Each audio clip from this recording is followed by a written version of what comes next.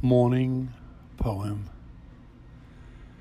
Every morning the world is created under the orange sticks of the sun. The heaped ashes of the night turn into leaves again and fasten themselves to the high branches, and the ponds appear like black cloth on which are painted islands of summer lilies.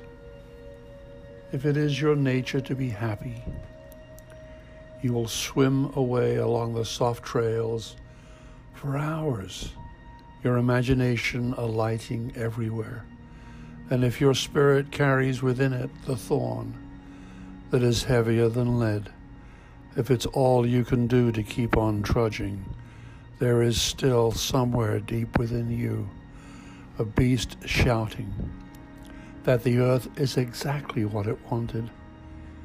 Each pond with its blazing lilies is a prayer heard and answered lavishly every morning, whether or not you ever dared to be happy, whether or not you ever dared to pray.